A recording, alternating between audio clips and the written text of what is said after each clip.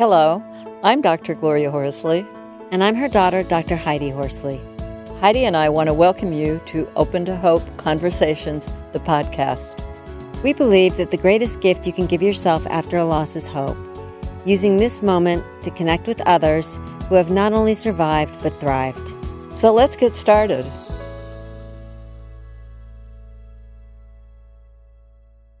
Welcome to the Open to Hope show. I'm your host, Dr. Gloria Horsley, with my fiance and co-host, Dr. Frank Powers. Well, we've got a really interesting show today. I am a widow, been widowed for 3 years. I decided that I would write a book on widowhood. I went on Silver Thank Singles, God. and that's a dating app. The only reason I went on was because I wanted to put a chapter on online dating. I would never, ever thought I would online date in a million years. I went online and I met Frank. We hit it off immediately. It was pretty magical. We've been together a couple of years now and have written this book that'll come out on Valentine's Day called Open to Love, The Secrets of Senior Dating. All the proceeds of the book are going to the Open to Hope Foundation with a mission of helping people find hope after loss. Do you want to introduce our guest? I'll let you do that. You do it so well. Well, it's Joan. Hi, Joan. And I know Hi. you have been a really popular person on The Golden Bachelor, considering that you haven't been on for a few episodes. But the fact that you left the show early, it was so courageous. It was so amazing. Yeah, It captivated us. I saw Gary. She really had his heart. It was really a shame she had to leave. Tell us a little bit about your widowhood. That was actually kind of something that was important to me. And when I heard that he was a widow, that I hadn't dated anybody who had lost a spouse. And like, although I don't want it to be like something that defines me, it certainly is like a huge part of me right now. And maybe just because my loss is kind of new, a lot like yours. I'm just coming up on 3 years and it still feels really fresh and raw. And like, I'm still navigating this world and it kind of does define me a little bit. So possibly like dating somebody who actually had the same experience, and he was farther along in the journey, obviously, than I was. But that maybe like it was kind of comforting to me. Like I didn't have to explain that part of me to somebody. And so I actually loved that when I heard that about him. My journey started. Actually, I had gone out to dinner with a good friend of mine, and it had just been about 2 years since I lost my husband. And I was sitting at a bar. We were having dinner, which I kind of like to sit at the bar because I feel like it opens you up to people around you. And that's what I'm trying to do now in my life. And we were sitting at the bar, and I was saying to my friend, look around, like everybody here is a couple. Like nobody is single. I mean, honestly, we like looked and couldn't find one. And I said, we live in like a world of couples. Meeting somebody organically is going to be really hard. And that's really how I wanted to approach it. Like you, I did not want to go on a dating website. That was not like something I ever pictured in my life. I kind of left the restaurant that night, like a little kind of bummed out. I was a little demoralized because I thought I'm not going to meet somebody organically. And that like just hit me. I just kind of gotten to the point where I thought maybe I'd like to meet somebody or at least start dating or like, explore it a little bit. And I thought I don't even know how to do it. Like, this is going to be hard. And I plopped down on my sofa and I turned the TV on because I'm a huge Bachelor fan and I knew the Bachelor was on. And the first commercial was, we're taking casting calls for the Golden Bachelor. And I thought, the universe is talking to me. Synchronicity, yes. Yeah, exactly. Synchronicity. So I take out my phone and I start filling out the application on my phone. I sent, the pictures and things that they wanted. And eventually I got this, call from the casting agency after a couple of months. But during those couple of months, I did go on a dating app. I actually went on Match.com and I thought it was completely overwhelming and probably the same experience that you guys have had. And that's one of the reasons for our book. We want to make it easier and more accessible for people and learn how to do it. I'm so interested in the casting director getting a hold of you and all that. How did that all go? You know what? I don't think I had any perspective of what I was like getting into.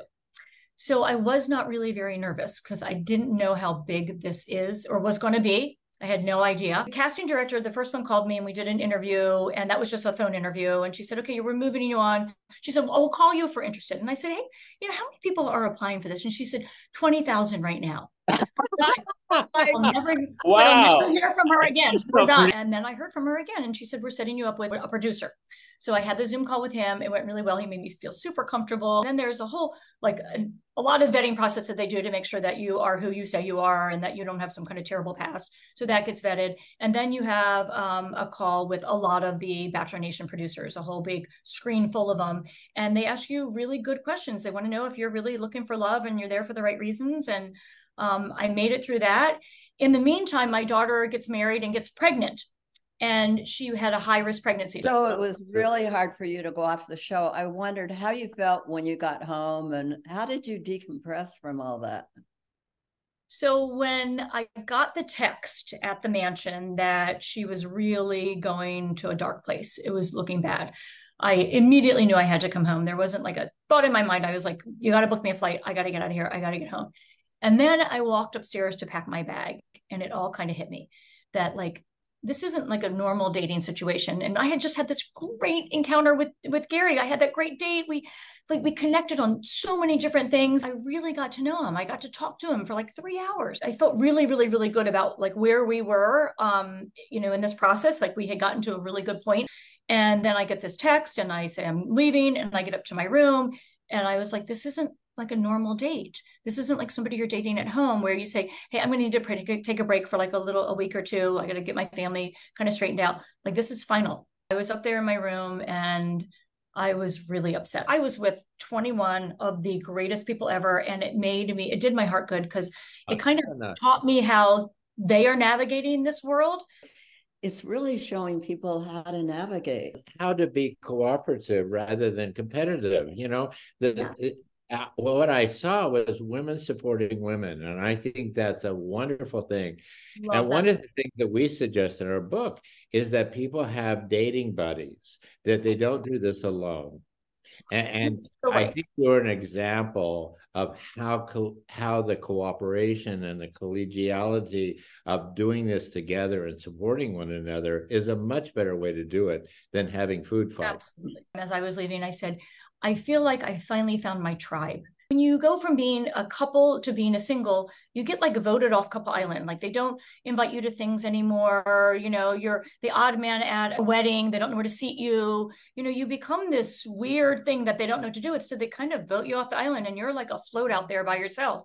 And I felt like I finally found my island. And I loved being in that house with these women because I loved hearing about how they're navigating it. And some of them have been doing this for a lot longer than me. I'm really glad for you to say that, because the people who watch this particular podcast, we want to let them know, don't do this alone. Do this with somebody that can support you and let you know and have a little fun with this. I wanted to ask you, because you've been on that show, do you have a lot of men getting in touch with you? Many, many, many. And I have actually like a lot of really cute interactions with the daughters of men who have lost their spouses. So I have so many people's daughters reaching out to me. So tell us where you are now with your heart. So I went on the show like thinking I was ready, but didn't like really feel it. So I had the hope. Okay. So I had the hope that, I see that people find another love in their life. And so like, I see it happens,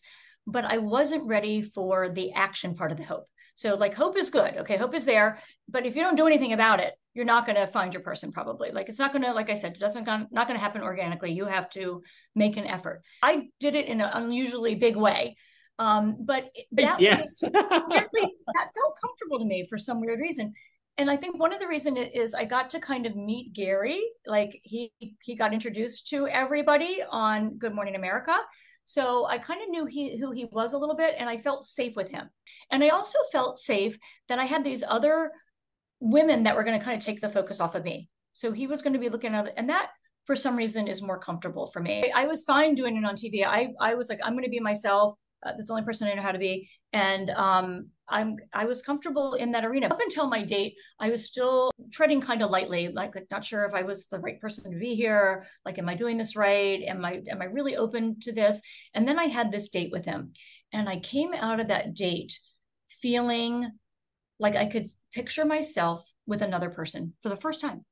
And it kind of opened up my heart. But I went from thinking I wanted love to like kind of craving it because it felt so good in that moment. It felt really good. I felt happy. I felt safe. I felt secure. And I haven't felt that way since my husband passed away. That's what people out there that have had a loss need to hear, that it can change. And it's all right to be a little careful and a little concerned about the whole process.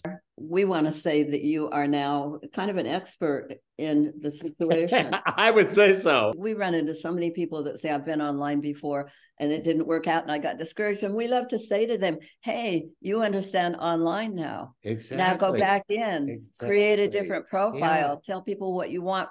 And I would suggest to you that you recreate that community that you had at the Golden Bachelor, maybe a couple of girlfriends or. Yeah, well, fortunately, I have Nancy from the Golden Bachelor 20 minutes away from me. You had any advice for somebody who's watching this show that's looking for love? Because you're an expert now. Yeah. What would oh God, I'm the expert. That's scary right now. I did make the statement when I was in the limo leaving. I said, and I didn't realize anybody else felt this way other than me, but I said, as you get older, you become invisible.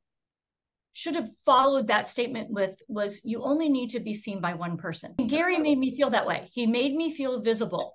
And I felt less invisible when I was with him. So like you two, you probably, as you age, you just become less relevant. You kind of take the back seat to the next generation. So I think my advice would be do something that frightens you. And because this was scary, and going out on that first date or, pushing that send on a dating app is scary. It's really scary because you're opening yourself up.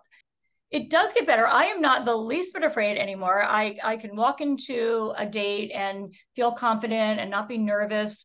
I am certainly going to go back on the dating websites, see what happens. I still have hope. And like I said, you have the hope part of it. You need the action part of it. As a widow myself, I'm thinking, what have you learned about widowhood and what's your thought about being a widow? Like it's a place that you never expect to be in your life. Like I thought I married the person that I was going to spend the rest of my life with. And, I certainly pictured one of us would leave us, each other sometime, but that would be when I was 80 or 90. I lost my husband when I was 58. And that was a weird place to be. And you don't have a big tribe of other people to be around and say, this is how you navigate this world. There aren't a lot of us, fortunately, there aren't a lot of us. Unfortunately, for the ones that are there, it's a lonely place to be. And I went on the show and I found a lot of people that shared that commonality. And, it takes time to get through this mourning process. And it's not just mourning the loss, it's mourning like that you lost your future was taken away from you. The person that you made all these plans with, all of a sudden has disappeared. And so has now it's like this blank slate in front of you. You have to start to draw the picture. You have to start to create the life, and you're doing it by yourself. I had been with my husband since I was 23. We got married when we were 25 and we had 4 kids. We created this wonderful life.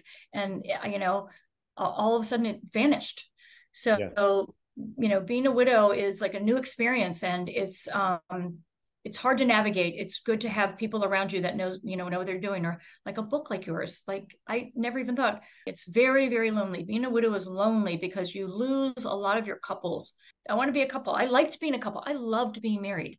I loved being a couple. I love coming home and having the person to watch the Netflix series with, or go out to dinner with, or, share grandchildren with. Like that. I feel that love every single day. And you're demonstrating absolutely that you don't have to stop wanting that and having that in your life. We really appreciate your willingness to come and talk to people on Open to Hope. Thank you. Thank you so much for having me. It was like such an honor to be here, that you even think that I am worthy of talking to people. So thank you so much. My gosh, you're fabulous. You are the model. You are. We want to see. Yeah, absolutely. Thank you. Dr. Frank and I, we're the Dating Doctors. We want you to visit us at the Dating Doctors and at opentohope.com. And hopefully you will get our new book. It comes out on Valentine's Day. You can pre-order it now if you go to the Dating Doctors. Yes. Thank you so much. Thank you, Joan. And thanks everybody for joining us on this show today. And Frank and I always want to remind you that if you've lost hope that you'll find somebody, please lean on ours until you find your own, because it can happen, right? It can happen. I'm Dr. Heidi Horsley. You have been listening to Open to Hope, the podcast. You can follow Open to Hope on Facebook, Instagram, and Twitter. To learn more, visit us at opentohope.com and go to Apple Podcasts to subscribe. I'm Dr. Gloria Horsley. Join us again next week for another Open to Hope conversation, where we invite you to lean on our hope until you find your own.